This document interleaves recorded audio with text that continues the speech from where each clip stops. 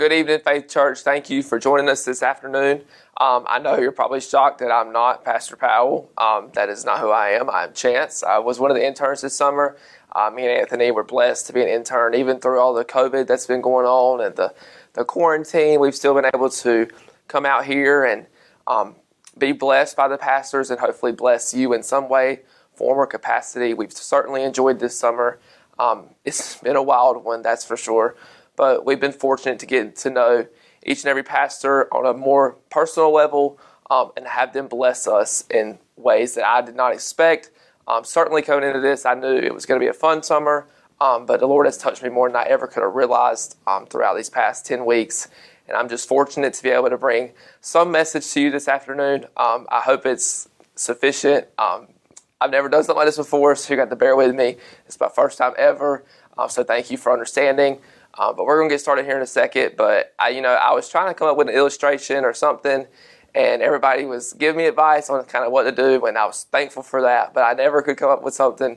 But earlier, whenever they were asking me, what are you going to preach on, Chance? What are you going to talk about?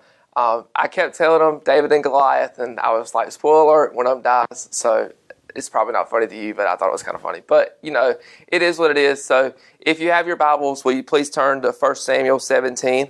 And before we get started, just thank you again for clicking on it, the video, and giving me an opportunity. And hopefully you haven't clicked off yet because I've worked hard on this. I've read, I've prepared, and I just hope that the Lord speaks through me, and I know He will if I give Him the opportunity. So 1 Samuel 17, as we all know, is David and Goliath, and David was not fortunate. He was not expected to be the one to come and conquer and kill Goliath. But as I spoiler alert earlier, that is what happens in the end. But we all have our own form of Goliath in our life. Satan will send Goliath. He used Goliath in David's life, in the armies of Israel's life. But we have our own form of Goliath. Now, I'm younger than most of you watching this video. I'm certain of that. But that doesn't mean that I haven't had any Goliaths, and I'm certain that you have. A Goliath can be anything from a financial problem, a marriage problem. I'm not married, so I wouldn't understand that, but the Lord understands. Anything from a child who has gone astray, burdens on your heart. It can be anything, big or small. And so, just the Lord is in control. That is for sure. But we're going to dive in and, talk about how to possibly defeat Goliath and identify Goliath in our life. So 1 Samuel 17, verse 4 through 7 says, "And there went out a champion out of the camp of the Philistines, named Goliath of Gath, whose height was 6 cubits at a span. And he had a helmet of brass upon his head, and he was armed with a coat of mail. And the weight of the coat was 5,000 shekels of brass, and he had greaves of brass upon his legs, and a target of brass between his shoulders. And the staff of his spear was like a weaver's beam, and his spear's head weighed 600 shekels of iron, and one bearing shield went before him." Now, Goliath was tall. We all know he was 9 foot tall, but on top of that, he had a brass helmet. He had tons of armor. He had a big sword. He was tall, giant. He had armor covering every part of his body. So, you can imagine Shaquille O'Neal was big, and by golly, we know how he was in basketball. He went crazy. But Goliath was much bigger than Shaquille O'Neal. And so can you only imagine what these armies of Israel thought seeing Goliath on the hill, taunting them and telling them basically he is the man that they got to beat. Philistine champion, he had to be confident. And Satan sent Goliath to the armies of Israel to discourage and intimidate them. That is what Goliath did. Not only would Satan send Goliath to the armies of Israel, but Satan sends a Goliath in our life to do the same thing, to discourage and intimidate us. But not only does it do that, it'll paralyze us with fear, and it will intimidate and discourage our progress moving forward, and it'll eliminate momentum we have. And if we focus all of our energy on Goliath or the problem, which is very easy to do, I find myself getting caught up doing that as well, we make Goliath or the problem that we are facing become bigger than what God is. And we have to focus more on God than we have to do on Goliath, because in the end, if we do that, it will eliminate our momentum and it will paralyze our fear. Satan wants us to feel like the problem that he has sent our way is much bigger than the Lord can handle. And I want to remind you that that's not certain. But I've got caught up in ways where I've felt like that, yes, I have faith in the Lord, but it's like, how can I get through this? I cannot see through the other side. And that's where faith comes in.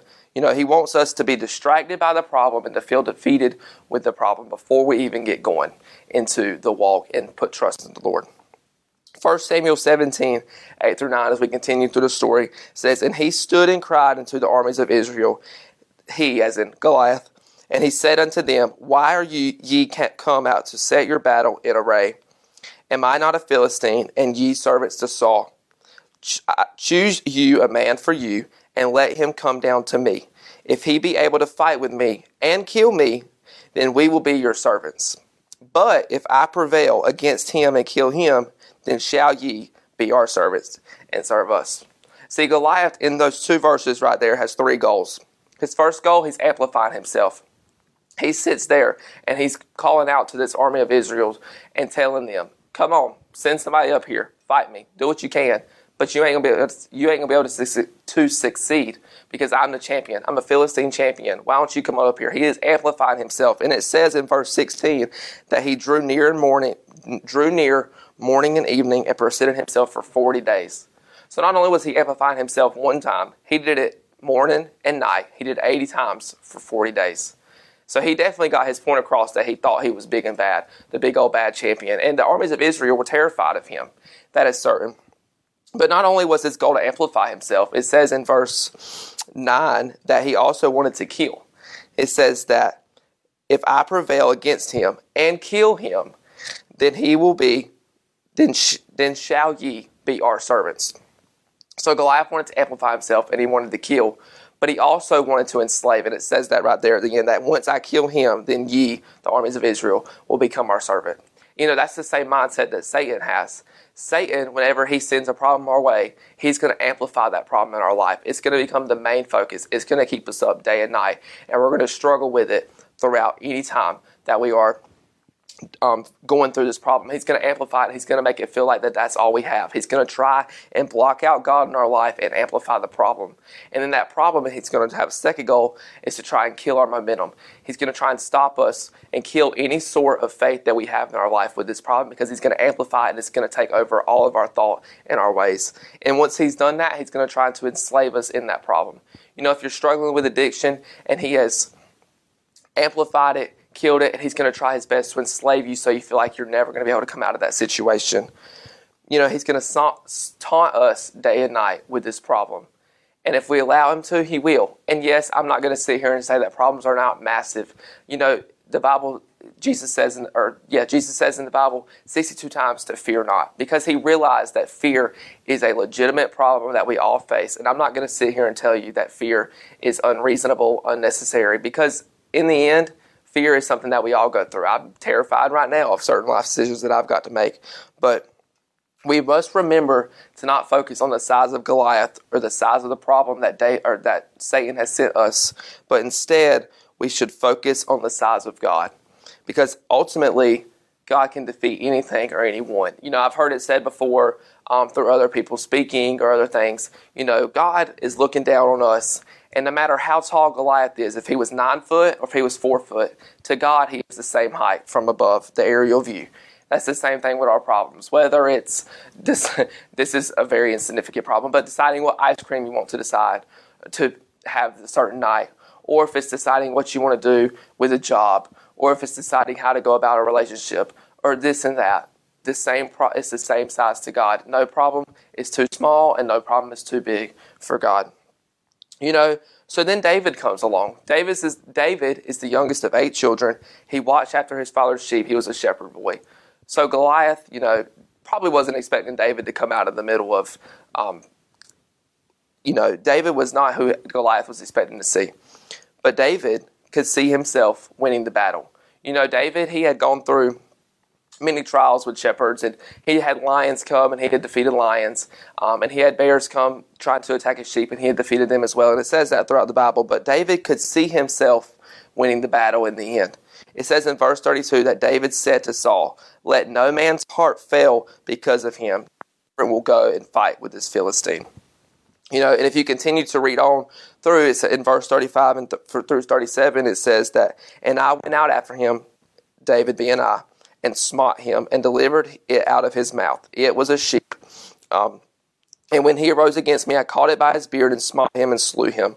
Thy servant slew both the lion and the bear. And this uncircumcised Philistine shall be as one of them, seeing he hath defied the armies of the living God. David said, moreover, the Lord that delivered me out of the paw of the lion and out of the paw of the bear, he will also deliver me out of the hand of the Philistine. And Saul said unto David, go, and the Lord will be with thee. So David had, as I just read, he had defeated a lion and he had defeated a bear many of times because the Lord was on his side. So he knew that he could see himself winning this battle. And he also knew that the size of the problem didn't matter anymore because, Goliath was massive compared to a lion and a bear. But a lion and a bear is ferocious. But David knew that even that he had conquered this before, and with God on his side, he could conquer Goliath. David also knew who conquered. It says that David said, moreover, the Lord that delivered me out of the paw of the lion and out of the paw of the bear, he will also deliver me out of the hand of this Philistine. And Saul said unto David, go to the Lord, go to fight, because the Lord will be with you. David knew that the Lord was on his side, even whenever Goliath was amplifying himself and taunting everybody. David knew that even though he was not sufficient enough by himself to defeat the problem, that the Lord was on his side and that he could do it. In Genesis 18:14, as it said, is anything too hard for the Lord? And in Zechariah 4:6, it says, then he answered and spake unto me, saying, this is the word of the Lord unto Zerubbabel, saying, not by my might, nor by my power, but by my spirit, saith the Lord of hosts. That's when we realize that these problems that Satan has thrown our way, by my own might and by my own power, I cannot defeat them at all. I have no shot or chance to defeat any problem or to conquer any problem that Satan throws my way. But as it said right there, not by my power, not by my might, and not by my power, but by my spirit and faith in the Lord, saith the Lord of hosts. We cannot defeat Goliath by our own might and our own power, but by the power of the Lord. And I said to Goliath, but Goliath's referencing any problem that Satan throws our way. And by the way, once we put our faith in the Lord, the problem's not just going to easily go away like that, because that's not how it's going to work. Satan's going to be persistent, and Satan's going to do just like Goliath. He taunted himself for 40 days and amplified himself. Satan's not just going to be like, oh, that's right. He's going to continue to come at you with that problem. But that's when you put your trust more and more in the Lord and have faith that he will take it away. I might have confused you, but I want to give you 2 or 3 takeaways that I thought of as I was going. As I said, the Lord is up here, and all the problems, that we see are all the same size to the Lord, because every Goliath or every problem was designed to fall. And once Goliath fell, the Israel armies were able to conquer new land. And that's kind of how it's going to be whenever you face these Goliaths that you have. Right now, you're in the middle of a storm, and you have no idea how you're going to get through it. But once you get through it, you're going to have more opportunities to conquer new land, figuratively speaking, like the armies of Israel did, or new opportunities to reach new people because of the experience and the story that you had. Or you might be able to reach other people that just are going through the same thing right now because they need your help.